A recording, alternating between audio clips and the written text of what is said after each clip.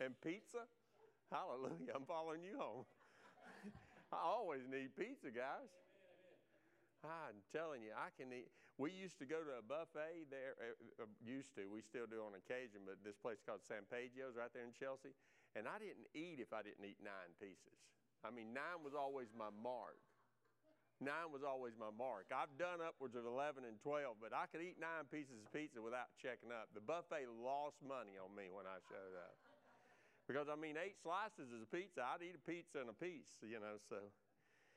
Anyway, and I love them all. I love anchovies. I don't know why I'm on pizza. Y'all love anchovies? I used to love when people would say, hey, I'll eat whatever you eat. So the first thing I do is I want anchovies. And they'd all panic and go, oh, no, we can't do that. But anyway, I was actually raised by a guy, my dad, who we hunted all the time. And so when we go into the woods for deer season, we go into the woods and stay from daylight till dark almost, because we ran dogs back then, turn them loose, and they'd run and carry on. We'd have standers around property. And at lunch, Daddy would pull out this big old box. If you remember chicken, it was a chicken box. You'd get frozen chicken in there. There's wax covered. You remember those old boxes? There's wax covered, and we'd pull the lid off, and Dad would have a case of sardines in that thing.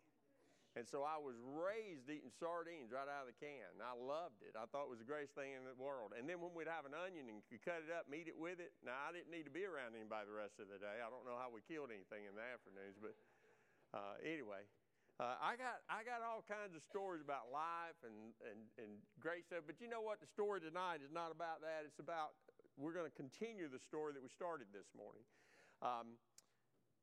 We taught this morning about the fact that I got issues, and y'all all admitted I do, and wholeheartedly supported that, and I appreciate that. We did have a few volunteer to say that they have issues. They didn't name them like I did, but that's okay. And in the message this morning, we know that I got an issue with selfishness, so we talked about selfishness, and we put our attention on it based out of Genesis 13. So we're going to get there, but what I want to do, I brought our bulletin back in front of us tonight. I'm going to read a piece out of the bulletin. I got 2 pieces you need to hear. The first is what we go by every day of the week. It's our mission statement. Evangel's mission is loving people. How awesome that we are a people who are called to love, and that we've declared that we are going to love people, because tonight is about that. I'm going to tell you how to overcome selfishness in your life tonight, okay? Can I do that? It's the only way. There's only one way to defeat selfishness and the issue of selfishness in your life, and that is to become selfless.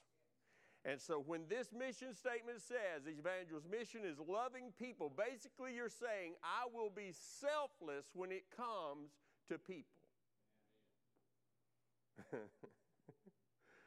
Well, let's get that Refiner's Fire song back out.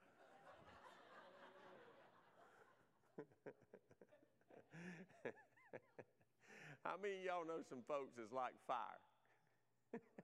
You get around and when you leave, you're smoking. You are smoking. You are so mad you could tear through the wall.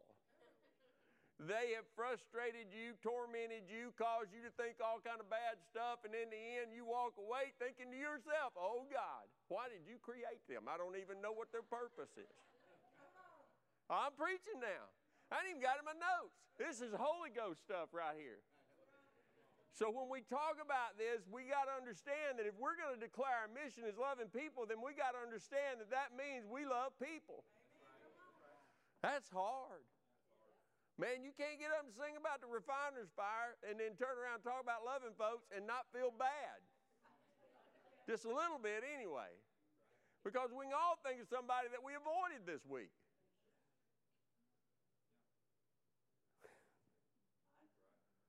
I mean, let's face it. Whoever you are and wherever your journey is taking you, rest assured you'll be loved, valued, and encouraged here through a connection with God and with one another. And so, I know as a church, let me get to the second thing. Hey, y'all, Fall Festival is Wednesday night. Are you fired up about it? I am fired up about it. Let me see if I read that right. see. Oh, there it is. Food. Man, I'm jacked over the food. I'm so excited. I'm going to come and eat. Is it hot dogs? Corn dogs? Hot dogs? Hot dogs. I'm going to come eat a couple of hot dogs. I'm planning on it. I'm going to be right in the middle of it, and I'm going to do what we're all declare our mission is. We're going to love people. You need to go out and find somebody to invite. You need to call your neighbors or your friends, and you need to say, hey, you need to get up there. I don't know where that church is. Well, my goodness, put it in your GPS. Every person you talk to has got a phone. Be ready to give them an address, just like that. That's all you got to do. If they say that, they're just trying to make an excuse because they don't want to be around you. So let's just go ahead and get that out of the way. Eliminate that and say to them, hey, look, I know. Just put the address in.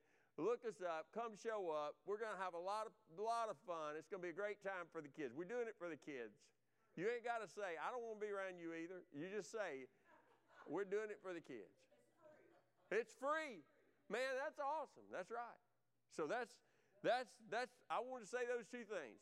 Our mission is loving people. We got a great opportunity for that Wednesday night. Start tonight, work your way through the week, try to get somebody here up to Wednesday. If you invite them on Thursday, we'll give them a hot dog or something on Sunday. Just bring them on. We'll make up for it if they show up 2 days late. We'll figure it out. Amen. So we saw in Genesis 13 a picture of what selfishness looks like. We looked at the life of Lot this morning. And the kind of decisions that self makes. Self can be trouble. Self can get in the way. Self is the selfish side of who we are. And the scripture tells us we got to reckon that joker dead every day. We got to tell it, nope, not today. Jesus is Lord today, not you. Not you. So I'm going to do this. Amy's got it ready. I'm going to pick up on verse 4. Can you go to verse 4? I'm going to pick up on verse 4, and I'm going to read to you the following verses down to 11. It says, this was the same place where Abram had built the altar, and there he worshiped the Lord again. It goes on and makes this statement, Lot, who was traveling with Abram, had also become very wealthy with flocks of sheep and goats, herds of cattle, and many tents. But the land could not support both Abram and Lot with all the flocks and herds living so close together. So disputes broke out between the herdsmen of Abram and Lot. That time the Canaanites, Perizzites were also living in the land. Finally, Abram said to Lot, let's not allow this conflict to come between us or our herdsmen. After all, we're close relatives. The whole countryside is open to you. Take your choice of any section of the land you want, and we will separate. If you want the land to the left, I pointed with the wrong hand, then I'll take the land on the right. If you prefer the land on the right, then I'll go to the left. Lot took a long look at the fertile plains of the Jordan Valley in the direction of Zoar. The whole area was well watered everywhere, all like the garden of the Lord, or the beautiful land of Egypt. This was before the Lord destroyed Sodom and Gomorrah. In verse 11 it says, Lot chose for himself the whole Jordan Valley to the east of them. He went there with his flocks and servants and parted company with his uncle Abram. Now, so I've got something going on with my, let me do something right here. Let me see if that'll fix it there. How about that? Hang on just a second. Let me try another thing. Y'all don't ever have problems with electronics, do you?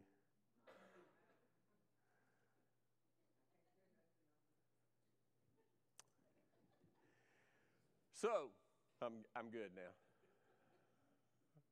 So Lot, we said this morning, made 3 choices that were born out of selfish desire. I want to remind you of those, okay? I think it's good to be reminded on occasion of things that we've heard recently, and so this is just a reminder. You probably have it in notes, but the first thing was this: Lot valued his wealth over his relationships. If you recall, we talked about that, ended up in that discussion saying don't let the issue of selfishness get in the way of your relationship with God, because that's typically what happens. Because even though we think it's just with others, it's really it's really affecting this. The second thing we see is Lot made his choice in the name of more. So when he looked at that big valley and the river running through it and the wealth and the value of it in his eyes and his mind, he made his choice based off of or in the name of more. He saw he could get more. He saw there was more there. His more was a little confusing because if you recall in the discussion, we talked about how that was the garden of the Lord. It was as beautiful as the land of Egypt, but his more was really selfish. It wasn't because he thought he was going to get closer to the Lord of the garden. He was trying to get the garden of the Lord. He was trying to get the garden. He wanted the value of it, not him. We said don't let the issue of selfishness or wanting more cause you to miss the wealth you've been given in family and friends, because ultimately we recognize he walked away from his uncle. Everything that Lot had was what? It came through Abram. Abram had the promise. He was gleaning it off of his uncle. And yet he got to a place that he thought he could do it on his own. Somebody say amen. We get to that place sometimes. And then third, Lot took the garden without the Lord. He literally took the garden without Abram, without the Lord, without the one who was the provider and the provision and the blessing. So don't let the issue of selfishness cost you everything worthwhile in this life or the life to come. It's what we decided. And then I challenged you with a few thoughts concerning self. First is, if you're in a moment in your life where you find yourself taking long looks.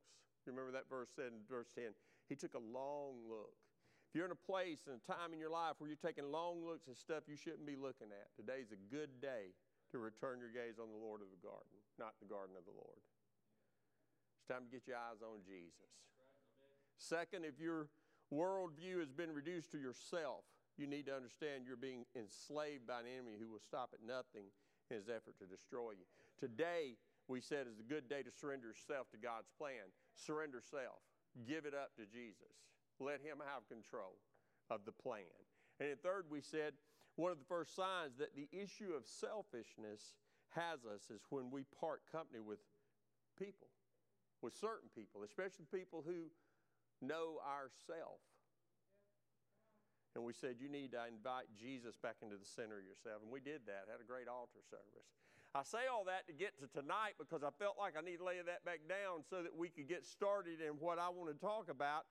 And that is, what about the other character in Genesis 13? We talked about two main characters. There was Abram, who was very rich, and he was the one who the promise came to. There was Lot, who was a tag-along, who was a nephew who had come along to see and experience the journey like any young person would. And in the end, he came back to the land as he was called back to the land. And as Abram was called back to the land, he followed him back, but they had so much they couldn't house it all, couldn't keep it all, and they couldn't support it all. So here we are in this moment. So we talked about Lot's character and sort of how he was off focus. He was a little out of kilter. He was tilted a little bit because he didn't see what Abram saw, because Abram didn't see things the way Lot saw them. So what's his story? What's Abram's story? How does he handle this issue called selfishness? I want to say it on the front side. He had ambition. Abram had ambition. Look, there's not a person here, especially if you're a male, that you don't have ambition. There's nothing wrong with ambition. There's nothing wrong with the pursuit of happiness. There's nothing wrong with wealth or finance. There's nothing wrong with those things. The scripture doesn't say money's bad. It says the love of money's bad. Mammon, the love of money. This idea that it is to be valued over everything. So this isn't a message about money. This isn't a message about finances or having stuff. This is a message about not letting stuff have you. Not letting self be consumed. And so we know that Abram had ambition just like Lot, but it was different. The focus of his ambition was different. It wasn't focused on self. Abram's focus and his ambition was on the people. It was on those with him. It was on those he cared about. It was on the relationships. He had a relationship with his family, which included Lot. He had a relationship with his money, which included his herdsmen. Because what did the Scripture say? The Scripture said he said it himself in the Scripture. There's no need in us having this conflict between us. We're relatives or our herdsmen. They should love one another. Amen? And so here he was. He had a relationship with his God, which included this promise that he'd been given, a promise that he was going to, he would inherit the whole nation. It was all his. All of Abram's life. He's going to be this father of many nations. So all of Abram's life was wrapped up in relationships that he was a benefit to. So I'm going to give you a thought about relationships and what I see in Abram. And I have to say it sort of in a 2 or 3 part statement right here. All of Abram's life was wrapped up in relationships that he was a benefit to. Do you hear me? That he was a benefit to. Not relationships that required they be a benefit to Abram. So everything he was about him. How can I be a blessing? Not how can I get blessed? What value are you to me? That wasn't what he thought. He thought, what value can I be to you? Now, if we're going to talk about selfishness, that's the core of it. It gets down to, inside of us, what we're after. What are we pursuing? What do you want? Because he basically showed the picture this morning that Lot looked over the land, took a long look, and he decided he wanted all of what he could see over in that valley. And he was willing to walk away from the promise to get it.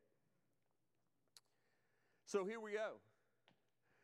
The first and foremost of those relationships that he wanted to value and that he kept valued was the Lord of the garden.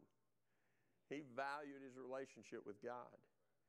We read those verses, and I want to mention a couple of things to you out of 4 through 11. There's going to be a few more verses, and I got so caught up back there in my study and just some prayer time that about 10 to 6, I realized if I sent Amy what I have tonight, it would overwhelm her. So I didn't do that to you, Amy. So she's going to take us right up to the point, and then I'm going to take off. And if you got it writing down, you better write it down because it isn't going to come over on the screen, and that's my fault. That's not Amy. So I ain't even going to blame that on the Lord. Anyway, okay. So first, notice this was the same place. Watch this. It said in the Scripture, in that first verse 4 that we read, this was the same place Abram had built the altar, and there he worshiped the Lord again. This was the same place Abram had built the altar, and he worshiped the Lord again. So I want to say this real quick. So in that day and time, basically, if you beat somebody to a piece of property, it was yours. If you walked on the ground first, and you're in a relationship with someone else, basically it was yours. You had to give them permission to have it. Because what did the Scripture say to him? You go in every direction. You walk and place your foot on every place, and it's yours. The Scripture promised that to Abram. So he had been on this property. He had walked this place. He had experienced this. He had built an altar there. He had worshiped the Lord there. The soles of his shoes or the sandals that he had on had walked there. He already had ownership rights to everything that he was on. He had built the altar. He had declared it the Lord's. He had already shown his love for this place. And Lot was there. So stay with me for a second. Lot was there. All indications in the Scripture are Lot was with him. Lot was there when the promise was made. Lot had seen him, watched him, followed him when this happened. Lot wasn't surprised. I don't think Lot was surprised by the revelation that Abram had been there, done that. He had experienced all this land. Lot was fully aware this place held special meaning to Abram. It was a place Abram had returned to worship. So Lot knew Abram had first dibs on this place. So you need to understand the issue with selfishness. Selfishness doesn't care.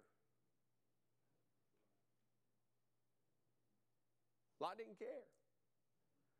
If Lot would have cared, he said, "Oh, man, look, we're going to figure this out. This is yours. Everything we can see here is yours. God gave it to you. And as sure as he gave it to you, I'm making him my God, and he can give me. I can trust him. I can follow him. I can believe him for what he has given to me, that it be extended and furthered. Or I can stay under you, and we'll figure this out. We're going to make the herdsman act right and quit fussing and fighting. We're going to make peace with the Canaanites and Perizzites. We'll figure this out. But rather than do that, he didn't care. He took a long look at a spot that he had been staring on for a while, and he decided, this is what I want. You won't care what others think or how your decision impacts them when your issue is selfishness. You'll only care about yourself. And I'm telling y'all, I've lived this. I've passed for 27 years and catch myself in very selfish moments.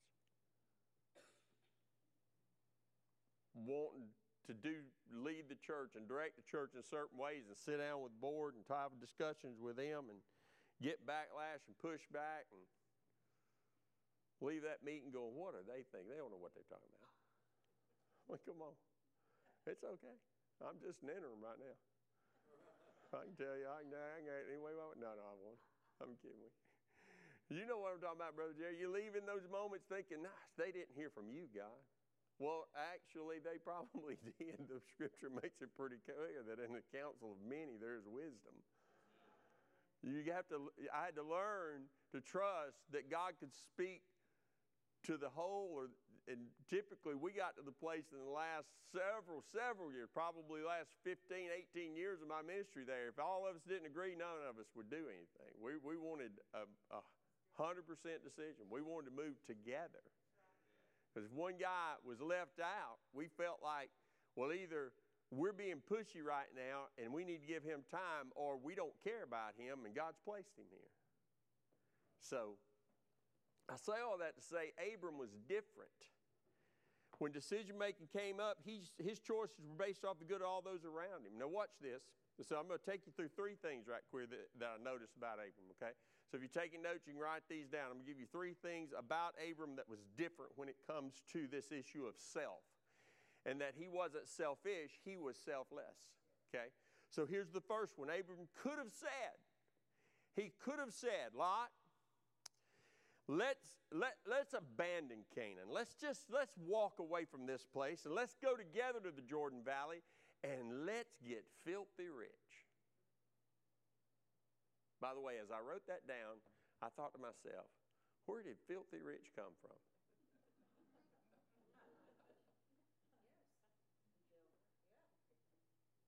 I mean, is it filthy to be rich? No.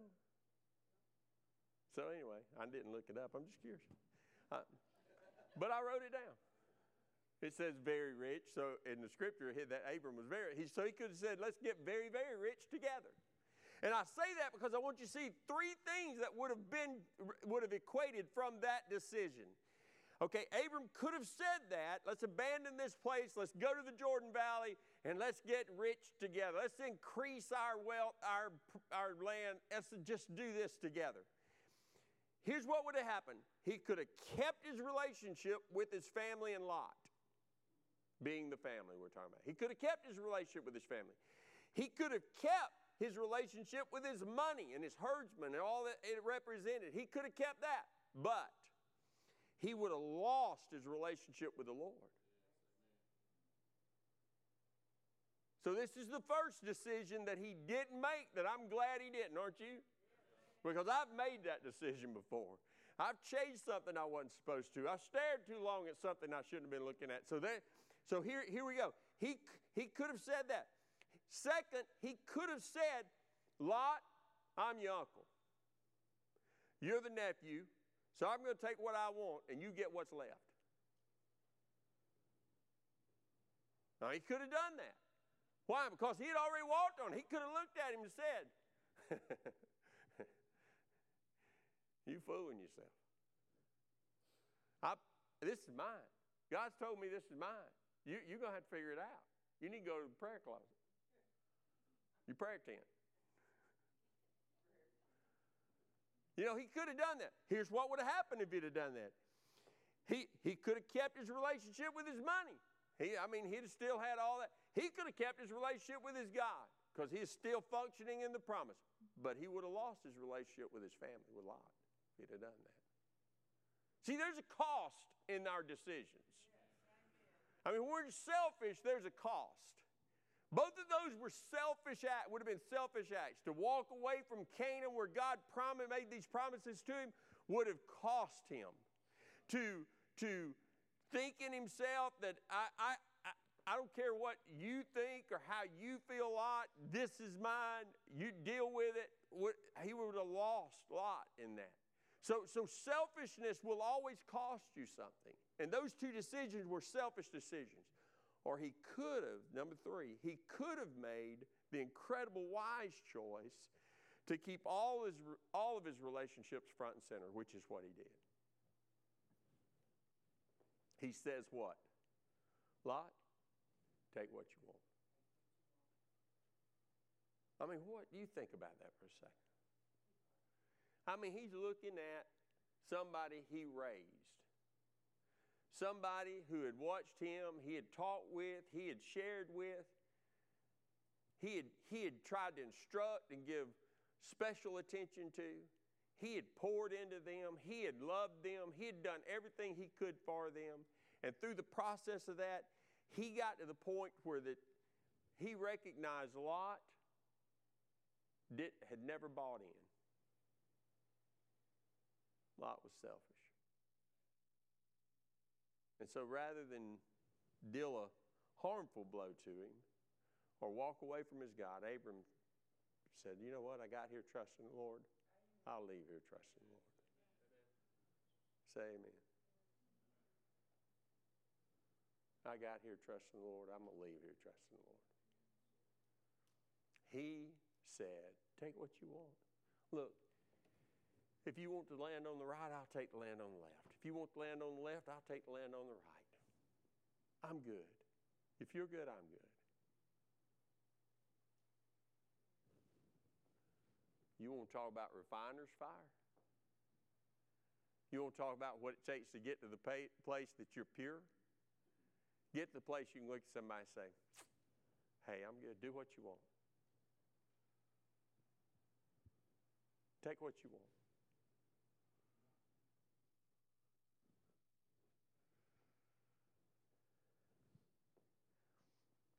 Abram was so out of the box with his thinking. Listen to me. He was so out of the box with his thinking. But it's because he didn't allow politics or culture or any other thing to cause him to devalue the one relationship he valued the most. And that was his relationship with the Lord. He didn't allow anything to cost that, to challenge that. I mean, that's the challenge for us today. Man, culture will challenge your relationship with the Lord today. Politics, good Lord Jesus. We don't even need to talk about that right now, do we? I mean, I don't know. It's crazy. It's crazy. Oh, my goodness gracious alive. God help us. And He is. Because you know what? He's made us promises. And either we believe He's true to His promise or we don't.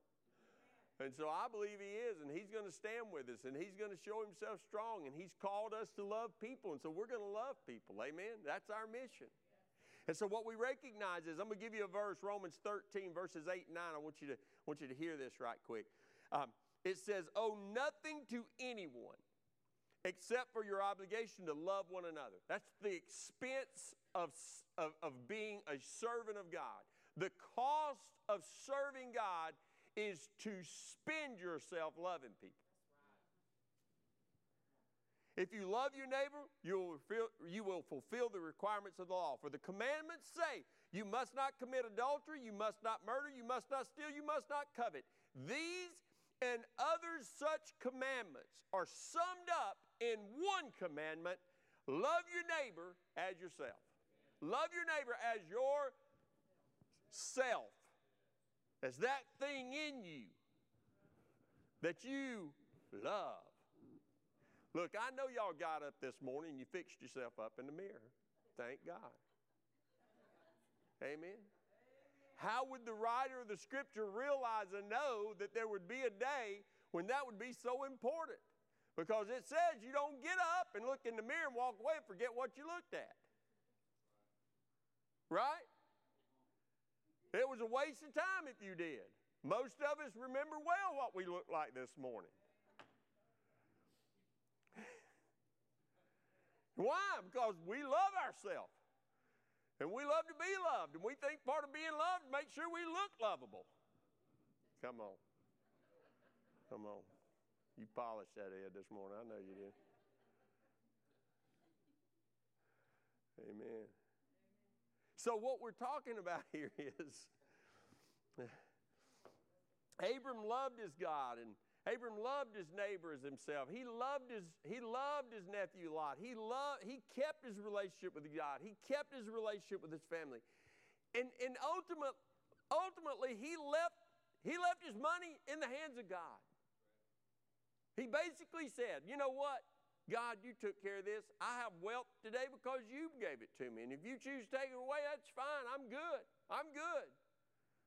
I will live and not die. Amen. Not until you're ready. So folks, selfishness will keep you from wise choices. Selfishness will keep you from making good decisions. But selflessness will release you. I mean, selflessness. When you're selfless, you wake up in the morning, you reckon the old man dead, and you walk through the day thinking there is nothing more important than people. There's nothing more important than me loving the people I come in contact with. There's nothing more important. My money's not more important than that. My job's not more important than that. Nothing about me is more important than that. I'm supposed to value people as much as I value my. So let's open up the New Testament window here. Let's get some light in on this, okay? I'm going to take you first to Genesis 13. I'm going to go back there. I want to read four verses that sort of happened right after verse 11. So Abram has looked at Lot. He's told him, look, you take the right, I'll take the left. You take the left, I'll take the right. I'm good, brother. And Lot chooses that land, heads out into it. Here Abraham is standing there wondering, all right, I need some grass, Lord. The water goes that way. There's none that way. I need some help. I need you to do something. You know what? I've trusted you to this point. It's going to work out. I know it's going to be a little bit harder, but it's all right. It's okay. Me and Lot's good. Now, you and Lot, y'all figure that out. Verse 14 says, after Lot had gone, the Lord said to Abram, this is good. I mean, Lot now has gone. Lot's gone. Lot's walked away from the promise. Lot's chose his path, and he's out there plowing now. He's getting after it. He's happy because he thinks he's got the garden of the Lord, but he doesn't realize he ain't got the Lord of the garden. He doesn't realize he's walked away from the most important thing that he'll ever value in his entire life. And so Abram's standing there. He watches Lot disappear into the distance, which, you know, that's a pretty big task in that day and time. That was a lot of people and cows and goats, and they're all out of sight. And all of a sudden, after Lot had gone, the Lord said to Abram, Look as far as you can see in every direction. North, south, east, and west. Just take a minute and look at it. Well, I get the image here that he's still on that 3,000-foot elevation. I get the impression here he's still standing on a high place. Okay? And I get the impression the way the Lord's talking here, he's got him in this moment for a reason and a purpose. How many of y'all know God gets us into places so that he can speak clear to us?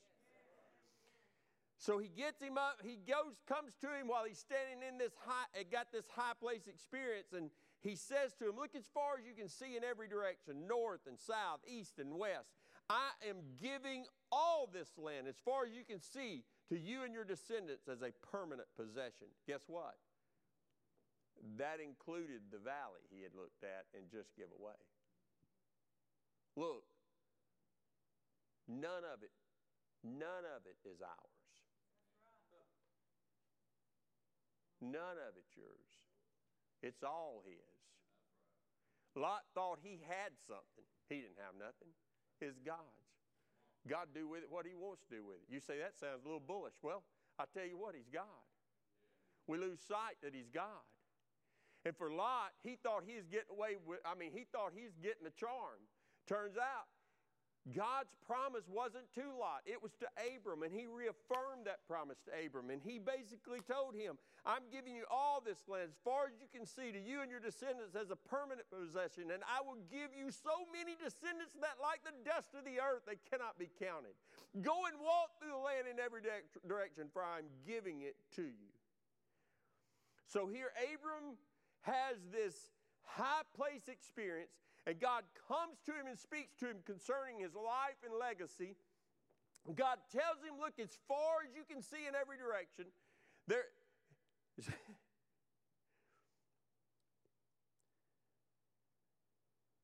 that's a lot when you're up 3,000 feet. That's a lot when you're on a high place. But it's more than that. I need you to get this. If you don't get anything else, I need you to get this.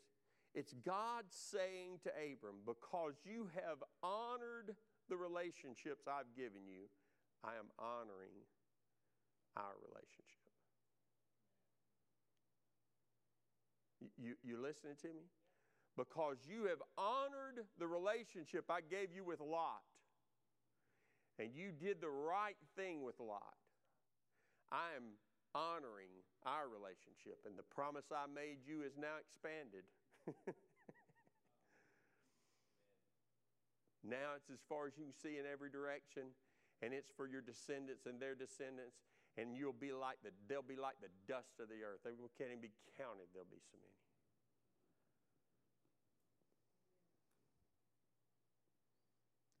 Here's your question. Who else had a high place experience in the scripture? Jesus did, didn't he?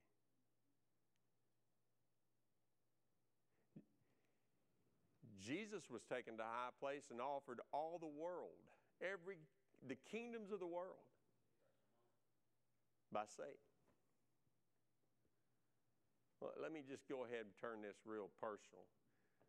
Self sort of likes the devil.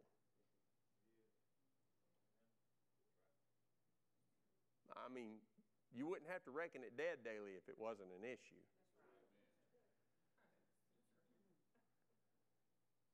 Self sort of likes the devil. And so the devil thought he could get Jesus to this high place and show him all the kingdoms of the earth and tell him, look, this is all yours. All you've got to do is not go to the cross and suffer and die for all those people. I mean, what kind of offer is that? I mean, I know what the scripture actually says if you'll just bow down and worship, but ultimately that was saying, don't go to the cross, don't suffer, don't bleed, don't die, and don't resurrect on the third day, whatever you do. So all of us, in some way or another, face the high place experiences in life. All of us, in some form or fashion, find ourselves looking over stuff, getting the opportunity to choose things. And in those moments, the challenge is, will we choose right, wise? And what is right and wise? Will we choose the relationship? Will we choose the relationship? Will we choose God? Will we choose our family? Will we choose our friends? Will we choose what's right? Sometimes that choice is difficult because the refiner's fire tells us that means that we're going to have to create conflict to make the right choice.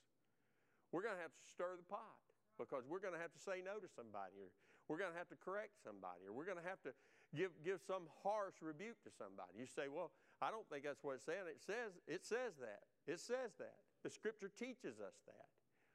That there is rebuke and there's correction, there's direction that we're called to give. That's what the pastor does when he stands up here. I said that just a week ago. That's his job, to correct, to protect, and to correct and to direct. And he works at that. But that doesn't mean that we're void of it. That means that we've got to do that sometimes with our kids. Amen. You know, mine's old, but I still correct them. I mean, look, their ears look like they do because I've been chewing on them, not because they're wrestlers. Okay? Well, I mean, look, I got boys. Look, y'all want to know somebody tough? Debbie's tough. She's way meaner than me than boys. But it had to be. Why? Because we wanted them to be able to make choices when they got old, right choices, and value relationships.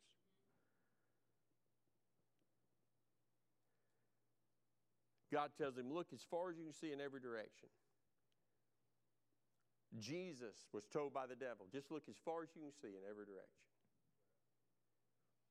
Basically, Satan raised Jesus to a high place, showed him the kingdom of the world, and said, I'll give you all this, just don't go to the cross and suffer for humanity. But Jesus didn't waver. He didn't doubt. He didn't question. He didn't wonder. He didn't pout. He didn't quit. He didn't whine. Oh, don't you hate whining? He didn't bail out. He didn't get all fussy. I can stand fussy. Man, it's the whining. Jesus forsook the face of the Father. You think about this. He had never been in a place in his life prior to his existence on this earth and during his existence on this earth where the Father was not smiling on him and favoring him, and his face was available to him. He had to forsake that. Jesus forsook the riches of heaven and became like the people he loved.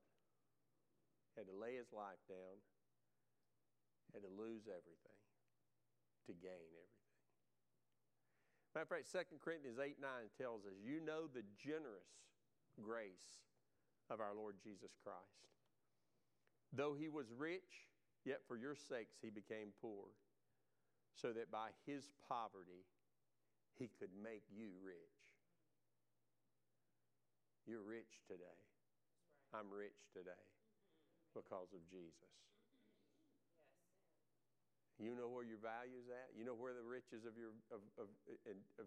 all this world are at? It's in the pews around you. It's in the children that you've got. It's in the friends you've got. Because he's created that opportunity for you. He's put something in you that's powerful. It's called selfless love. Unconditional love. Powerful. Powerful. Selflessness is the riches of heaven today. I'm going to say that again. Selflessness is the riches of heaven on earth today. It's hard to become selfless. It takes a refiner's fire. But when you get it, you won't sell it for nothing. You won't give it away. It's the most powerful thing on the face of the earth. Selflessness is where the issue of self is defeated and God is glorified. I'm going to close with a few things. I'll give you some verses to go with it. And it's born out of a question that I got while I was preparing and thinking about the message tonight. And it sort of stirred in me a while back, and I wrote it down, and it just sort of fits here. How important is selflessness in the relationships we have? How important is it that we are selfless? How important is it? Well, the first thing is this: loving others as our self is the second greatest command. It's what the Scripture says. I'm going to give it to you. 1 Corinthians 13, 4-7 makes this statement. It says, love is patient, love is kind, it is not envious, love doesn't brag, it's not puffed up, it's not rude, it's not self-serving. It is not easily angered or resentful. It is not glad about injustice, but rejoices in the truth. It bears all things, believes all things, hopes all things, endures all things. The Scripture also says in Romans 12:10, be kindly affectioned one to another with brotherly love and honor, preferring one another. So when we talked earlier about this, it makes it very clear that we are to love one another. We are to love others as we love ourselves. Second, selflessness is this. Selflessness doesn't end at loving our family and friends. Scripture tells us, love even your enemies. Now that's that fire stuff we were talking about a while ago. That's that go to Walmart to Target and you're going along and all of a sudden you realize somebody's down the aisle that you don't want to see. I love this. And you figure if I turn now and scoot down and make the next turn, surely they won't see me. Oh, man. That's the best story every time because I've done it. You've done it. We've done it. It's so real to us. I mean, we almost feel like when I say it, it's almost as if I see people look at me and think, did you see that? I don't have to see that. I am that. I've been that before. Listen, you don't pastor 27 years in one community and not avoid people at some point. I mean, hey, I'm being honest with y'all. There are people in that community that I thought, man, if I can not see them today, it'll be a blessed day.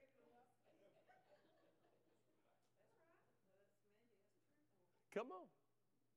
I mean, I know that's selfish. I'm telling y'all. I got issues. I didn't do it all the time, but I mean, there were days. There were days I'd shut my door and lock my office door and think to myself, oh, God, if I could just be here by myself all day, that'd be awesome. You can even stay out for the day. I mean, Lord, I'd be fine with you not bothering me because you're just going to convict me of something. Come on. I mean, come on. Selflessness doesn't end with just loving our family and friends. Scripture tells us to love even your enemies. Leviticus 19:18, you say, that's in the Old Testament? Forget about the wrong things people do to you. Don't try to get even. Love your neighbor as yourself. I am the Lord. He's been saying that a long time, hasn't he? Luke 6:27-28. But I say to you who listen, love your enemies. Do what is good to those who hate you. Bless those who curse you. Pray for those who mistreat you.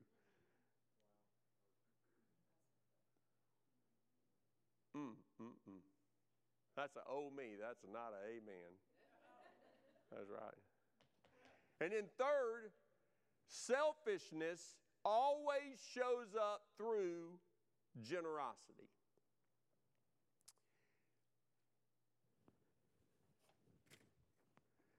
Evangel's mission, what we go out to do, what we gather to do, what we're all about is being generous with love.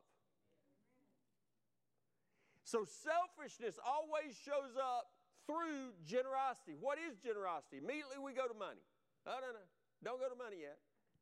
I mean, sure, I can take a checkbook and talk to you about it because it probably shows up there. But there's so much more to generosity than money. That's just a sign he's got your money, is all that is. Whether or not you can love somebody who doesn't love you is a real sign of generosity. Whether or not you're going to put up with people who are hard to put up with, that's a sign of generosity. I mean, when we get down to it, selfishness shows up when the fire's on us and everything comes to the top. And what surfaces first? The impurities surface first. I was telling Debbie on the way here. So I promise I'm going to close. I was telling her on the way here, I'm really praying about something. She stopped listening to her music to hear what that was. It's unusual for me to say I pray. So, no, I'm kidding. I said, I'm really praying about something. I said, I think I've discovered that the older we get, the more what I like to call the buffers in our life disappear.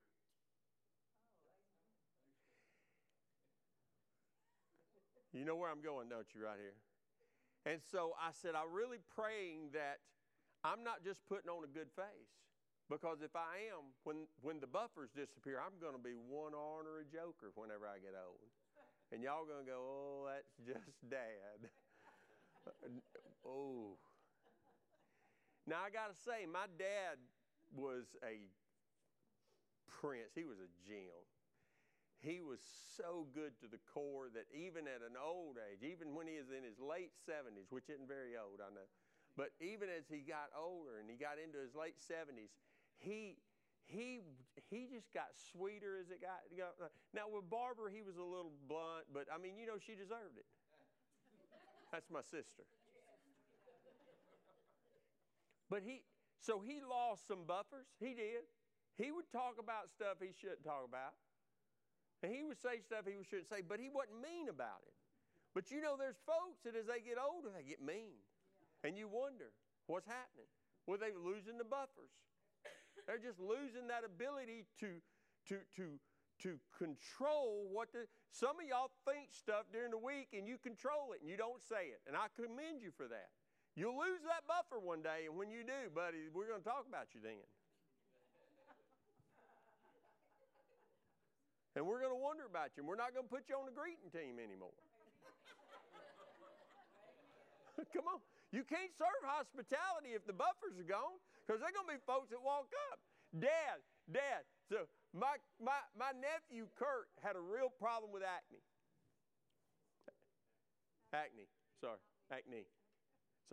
Real problem with acne. And we were at a restaurant, and we were all sitting at the table.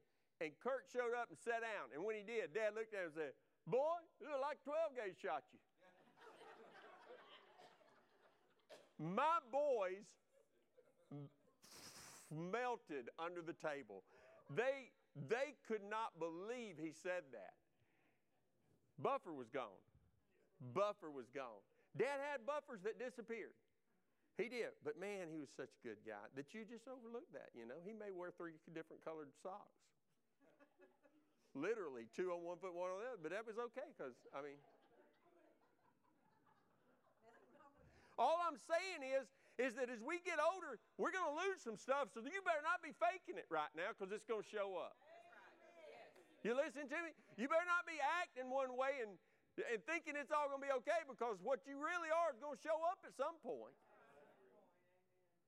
Maybe a while for y'all, but I mean, it's going to get there for me. Selflessness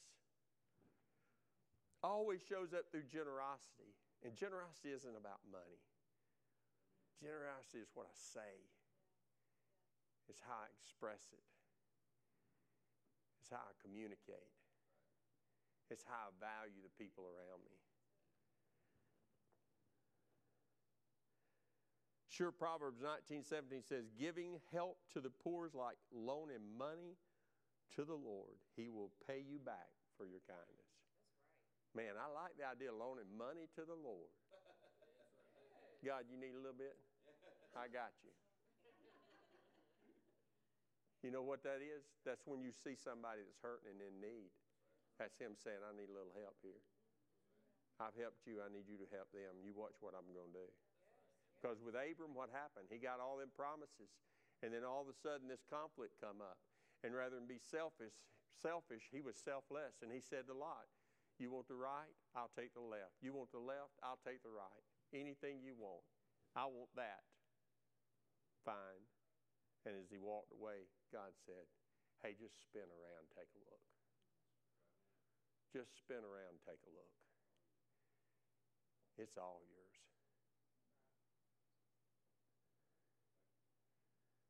Selflessness will show up through generosity. Matthew 25:40 says, the king will answer them, I can guarantee this truth. Whatever you did for one of my brothers or sisters, no matter how unimportant they seemed, you did for me.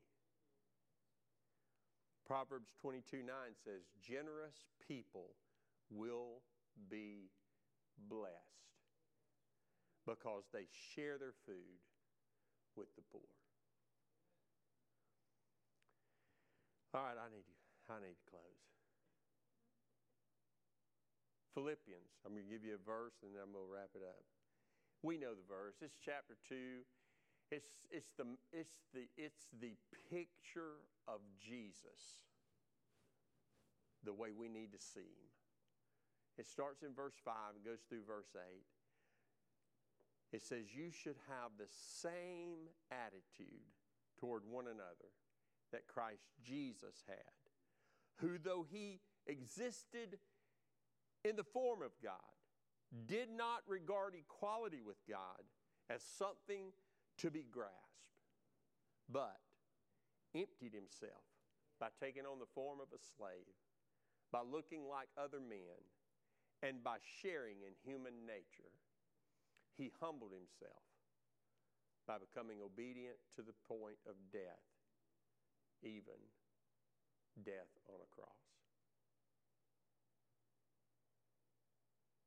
How selfless are we? Whew. I'm not very selfless whenever I read that. I got a ways to go. There's a lot needs killed off in me, surrendered.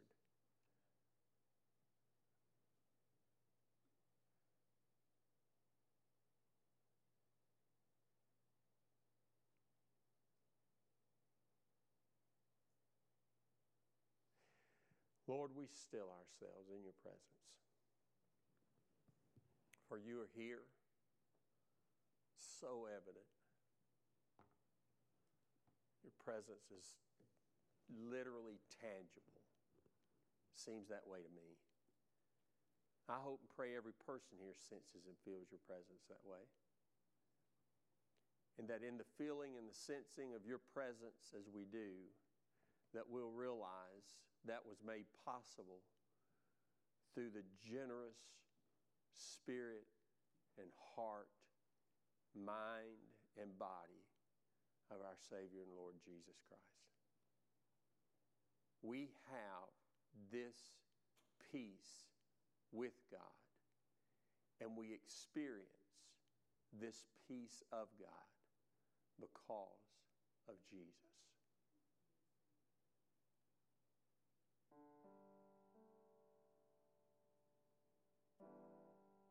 So we say, come, Lord Jesus. Come in your strength and your power. Come in your own special way. Holy Spirit, we welcome you into our midst, into our hearts, into our daily activity. We're all going to have an opportunity this week to be selfless. It may come tomorrow. It may not be to Wednesday night for some of us, but we're going to get an opportunity to be selfless, to love on people, to show generosity,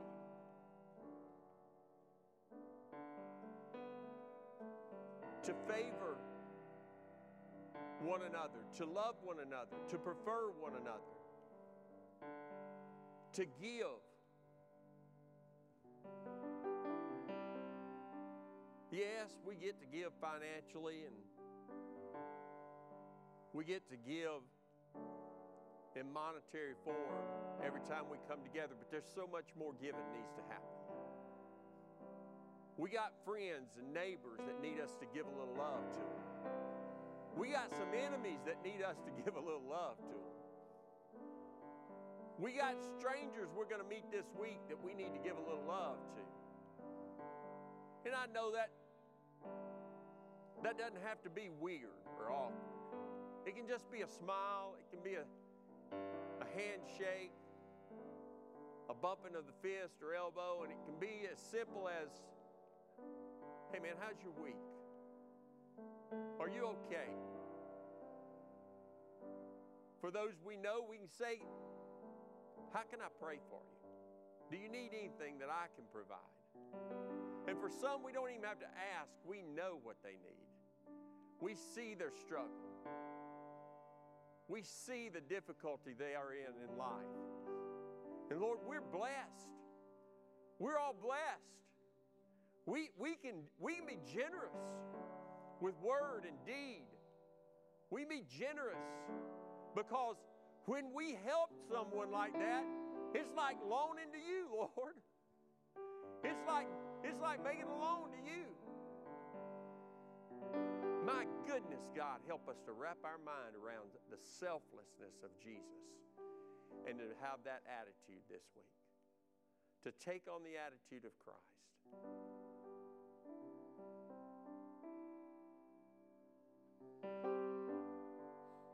Charge us with that before we walk out of this place, God. Let that be the charge that echoes into the very depths of our spirit. Hallelujah.